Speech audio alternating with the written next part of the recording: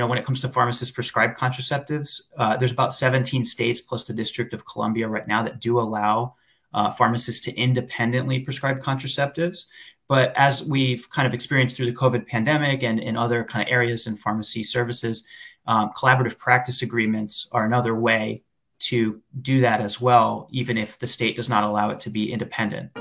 Welcome to the Becoming a Pharmacy Badass podcast, where we talk about how to diversify your revenue streams, increase your net income, and optimize your operations to create the pharmacy of your dreams. I hope you enjoy and subscribe. Hello, everyone. Dr. Lisa Fost here from Diversify RX, and I am with a new friend of mine, Dr. Devin Buston from It, and we are going to be talking about pharmacist-prescribed contraception. For those of you that have known me for a while, know that I love advocating for pharmacists to work at the top of their license. Not only is it good for you as a individual pharmacist, but in our world where I'm helping pharmacy owners diversify and grow their profitable revenue, I think it's absolutely critical for independent pharmacies to have their pharmacists working at the top of their license and providing more clinical services to their communities and really inserting ourselves into the health and wellness of our patients and our entire community there. So I was introduced to Devin from a couple of actually mutual friends, almost like simultaneously. I had a couple people hook us up together, and he is doing some really cool things with some studies in order to get, pharmacists to go down the path of prescribing contraception. So Devin, welcome. Thank you for spending some time with me. I really appreciate it. Let's go ahead and introduce you to our audience. We got audiences on LinkedIn. We got audiences on Facebook.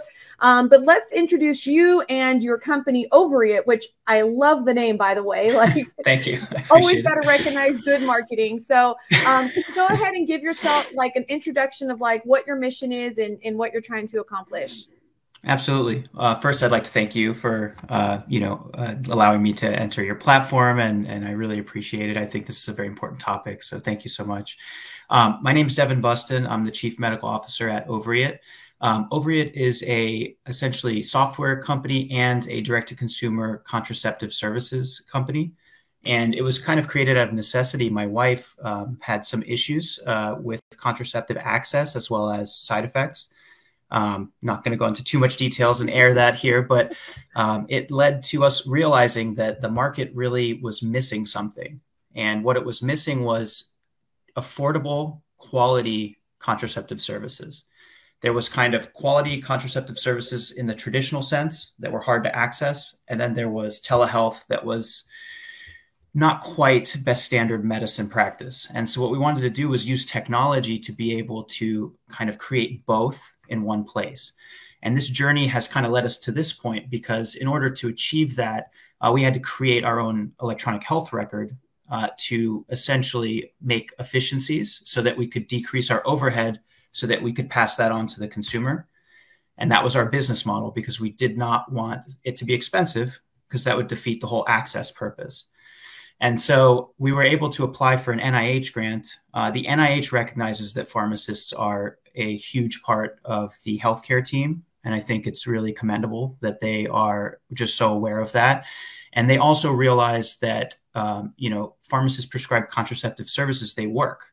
There's plenty of data to suggest that they work great, that pharmacists are more than capable of providing quality care, and that it really solves a giant access issue that creates a lot of inequities in our healthcare system. And so they recognize that and they put out an RFP grant, and using our technology, we were able to win that grant. And so now we're at the stage of studying our technology in this use case to try to see if it can help solve the problems of implementing these services. Yeah, and that grant was really what kind of brought us together because you were looking for some pharmacists to participate. And certainly I know lots of forward-thinking pharmacists and pharmacy owners that could probably feed into that. Before we dive into the study, though, I know when it comes to pharmacist-prescribed anything, whether it be contraception or anything else, there is just a ton of confusion. And part of that is because we have 50 states and 2 territories with completely different scopes of practice for pharmacists. And so when I put out the call first of like, hey, there's this study, do you want to participate? The number one question I got was, well, can I participate? So many people don't Right. even know like what their states allow, what their states don't allow. What do you see on that landscape in terms of specifically for pharmacist prescribed anything, and in particular, of course, contraception? Understood. Yeah, it's very challenging. I mean, each board of pharmacy in each state has different set of rules, and it's all state dependent, and therefore there's no general kind of federal consensus, and that makes it really challenging. And you kind of have to stay on top of the legislation in your state, and that's tough. I mean, we're all busy. It's hard to kind of keep up with it all. I think we're definitely headed towards increasing the scope in most states for pharmacists, which I think is absolutely the right thing to do. When it comes to pharmacist-prescribed contraceptives, there's about 17 states plus the District of Columbia right now that do allow pharmacists to independently prescribe contraceptives. But as we've kind of experienced through the COVID pandemic and in other kind of areas in pharmacy services, collaborative practice agreements are another way to do that as well, even if the state does not allow it to be independent. So there are ways to do it in every state. It's just easier in some states to practice independently. Yeah, no, I definitely agree. There are some states that are really forward thinking in that. I know Idaho was one that I was, became aware of, probably maybe one of the first. I don't know, it might have been the first. But as you said, there's 17 states. So kind of getting back to your study, who can participate in your study? Is it only those pharmacists that are in those 17 states, or is it pharmacists in any state or District Columbia or territory? Let's talk about the qualification, because that was the number one, was like, hey, Perfect. can I Yeah. participate? A lot of people want Yeah. to. Yeah. Well, first off, I'm overwhelmed by the pharmacy community and like the willingness to participate and the forward thinking nature. I mean, I think it's incredibly refreshing coming from the MD side of it, where it's a little bit slower to evolve sometimes. So first off, shout out to the whole pharmacy community there. Anyone can participate who's a licensed pharmacist in the United States of America. And the reason that we stopped at the US is that this is an NIH funded study. And so we're looking at the US right now. Of course, it doesn't mean that the problem is unique to the US. I've been speaking with some Canadian pharmacists who say, hey, we also have this problem. Do you want to work with us? And I said, absolutely, I would love to. But right now we got to focus on this NIH grant. So hopefully in the future, but we want a diverse group of pharmacists. I mean, the ultimate goal of any study is to be able to extrapolate to a population, right? And so we want a group of pharmacists that represents the United States as a whole in terms of the pharmacists that are out there. And so, you don't have to be in a state that is allowing this, independent practice prescribing contraceptives. And of course, I want some people in those states, but in reality, I kind of want more people that are not in those states. The goal is to see if a pharmacist, for the most part, who has not done this before, feels more comfortable using our platform or the standard of care that currently exists, paper charting method. And we're trying to run that study as objectively as possible. And so we do want diversity of all sorts, right? We want people that work at large retail pharmacies. We want people that work at independent pharmacies, health-based systems. We want someone who's been practicing for 1 year and someone who's been practicing for 30 years. We want someone who's, 28 and someone who's 65, right? We want to be able to span kind of all the population that exists in pharmacists in the US. So anyone can participate that's actively licensed in the US and has experience with clinical pharmacy. Awesome. So, that was a good, like, kind of demographic type of analysis. Now, on the flip side of this, on the outside of the study, tell us a little bit about what is going to be required for the pharmacist to participate. How many hours? Obviously they should have an inclination towards clinical. They shouldn't be against contraception. There should probably be some other qualifiers in there, but what does participating in the study look like? We're all short on time. We all have to, make priorities. So what does that look like? Of course. Yeah. So definitely recognize, we're asking essentially for a favor here, right? We're asking someone to donate their time, and we take that seriously. I'm busy, everyone's busy, and it's tough to kind of add another responsibility in there. And so what we're trying to do here is make it as convenient as humanly possible. So it's all remote. The signing up for the study is very quick. It's, signing a consent form and answering a survey. After that, we give access to the Oregon Board of Pharmacy Contraceptive Continuing Education course, which meets the requirements for most states to prescribe contraceptives. And, shout out to Oregon. They essentially invented pharmacist-prescribed contraceptives, and most of the other states that, do it now followed their lead there. So shout out to the forward thinkers at the Oregon Board of Pharmacy. But so we use their course that they created at Oregon State University. And it's a 4 credit hour course. We pay for it through the NIH grant. The continuing education credits can be used towards licensure, but also towards, practicing in this manner. So that's the biggest part of it. It's 4 credit hours. I don't think it's going to really take 4 hours. It's done at your leisure. It's a web-based, non-live course. So you kind of fit that in when you can. And then once that's complete, we schedule one 90-minute Zoom call. And that Zoom call will have 2 standardized patient encounters with a third-party moderator who will act as the patient. And after each encounter, there'll be some surveys. And that's it. Once that call is done, the participation is over for this part of the study. Ideally, we would love a couple of the pharmacists who are very passionate to join us in a focus group at a later date, because they'll have, good experience using both our platform and the standard of care. So we want to hear what they have to say in a focus group format. But that's completely optional. Great. And I know a lot of, at least on the pharmacy owner side, and certainly probably on pharmacists that are kind of independent doing their own consulting. I know the question I get a lot is, how do I get paid for these services? And, that particular angle isn't a part of your study, but there are some other really cool companies out there that are coming up and trying to work very hard to get pharmacists to be paid for these services, whether it's through the medical side, but you can always charge cash. I know so many times we kind of dismiss, I will say, the cash paying, but patients want convenience and they want high quality. And if that means paying somebody for a cash visit, I mean, how many times do we go to chiropractors or massage therapists or other things for things that we want?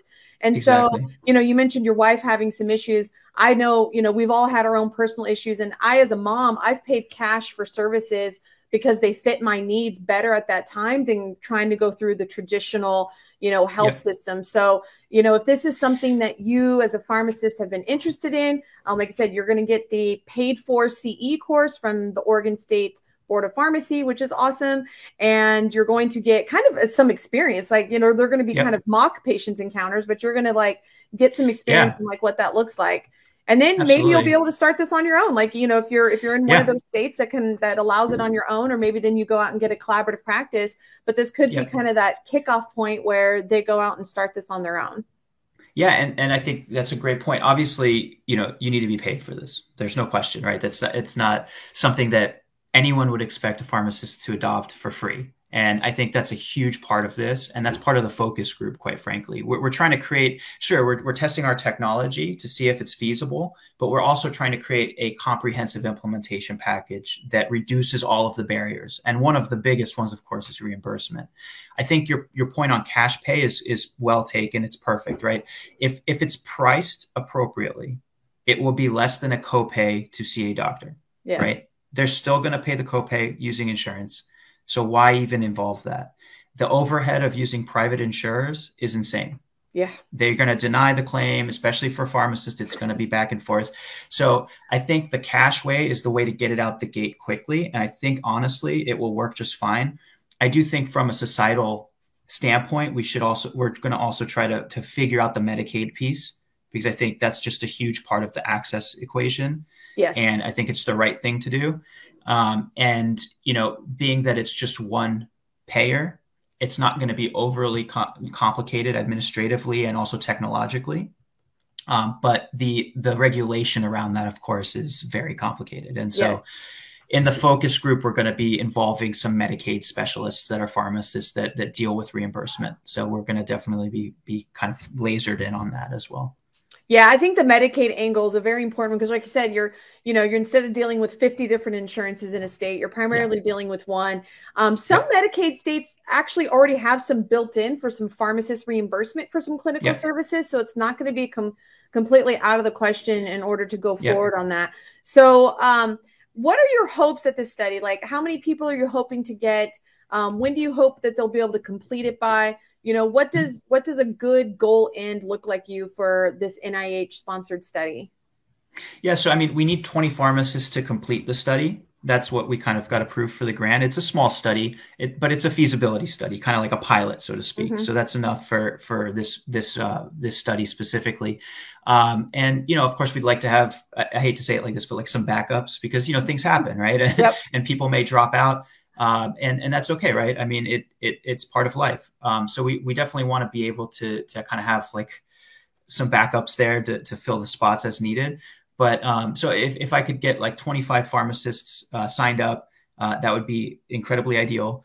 And then the study it's over 6 week period, but again it's at your leisure. So the third party moderator that we hired, she's going to work around each individual person's schedule to fit in this Zoom call.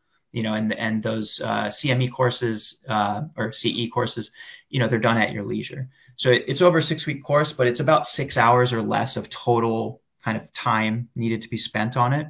And like I said, we're trying to make it as easy as possible because we understand it's quite a big ask. Yeah, absolutely. So how do they sign up? We've actually just got a comment from Yeah. Taya over there. Hello. How do people sign up? Do they just email you? Is there another Yeah. link? What is that?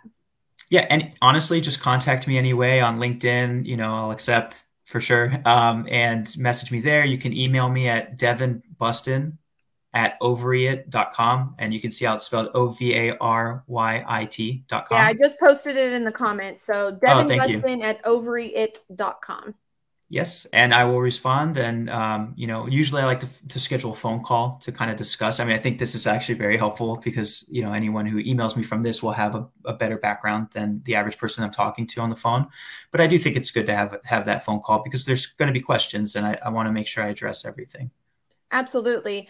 And so this is just exciting. I thought this was a wonderful opportunity for just pharmacists as a whole. And then, of course, I want as many independent pharmacies in there, but I understand you need diversity. But I want to make Yeah. sure that independent pharmacies are represented in there because Yes. I really think that Yes. this kind of care is the care that independent pharmacies are ultimately going to be the ones providing to the communities. I mean, there's something like 74% of independent pharmacies are in communities with small populations, where there maybe not be health systems or may not be big chains and things like that. So I think it's really important to involve that independent pharmacy community and get us all into more clinically based services, whether it's point of care testing, PGX testing, birth control prescribing. I am all for that in any way, shape, or form. So well, thanks for spending some time with me, Devin. I don't see like any other questions coming in, just a whole bunch of comments of I'm in. So I think you're going to have awesome. some candidates. That's good. I think you're going to Thank have you. some candidates contacting you. I want to be really respectful of people's time, but I think pharmacist-prescribed birth control is just, I think it's just a win-win-win all around. I don't think anybody loses. Such a win-win. I don't think there's a downside to anybody, and I think it's so important, and it's going to help solve that rural America access issue. The contraceptive deserts, 19 million women in contraceptive deserts, but over 90% of people live within 5 miles of a pharmacy. Yeah, so I mean, right there, it's. I mean, those statistics just give you goosebumps. I mean, it's crazy. I actually got goosebumps saying. Yeah. Like seriously, it's absolutely crazy. And even in the urban areas, I mean, I'm in a big city, and even just trying to get my kids an appointment at a pediatrician, I literally have not done it because every time I call, it's so far out to their availability that I'm like, well, I don't know what my schedule is going to be then. Exactly. I was speaking with a pharmacist in New York City yesterday, and she's like, we need this so bad in New York City. You wouldn't think. I mean, New York City has amazing healthcare, but it's an access problem. Yep. Absolutely. So, all right. Thanks. Thank you, Devin. Thank you for all the work that you're doing over at Overyit. I'm really excited to follow this and see how it goes. So if you want to sign up, just email Devin Bustin at overyit.com, which I posted in the comments below. If you're watching this later, you'll be able to click on those comments or message him via LinkedIn. He'll respond to there too. So, all right, everybody, thank you for joining us, and I'll see you next time. Thanks, Devin. Thank you, Dr. Fest. Appreciate it. Bye-bye. Bye. Thank you so much for listening. And if you found this content valuable, here are 4 ways I can help you have a more profitable pharmacy for free. 1, join my free group at lisasrxgroup.com. 2, get the latest strategies at diversifyrx.com/blog. 3, watch helpful videos at lisasyt.com. 4, hit that subscribe button, and please be sure to leave us a 5-star review so we can help more pharmacy owners and bring those insights back to you. Becoming a Pharmacy Badass is proud to be a part of the Pharmacy Podcast Network.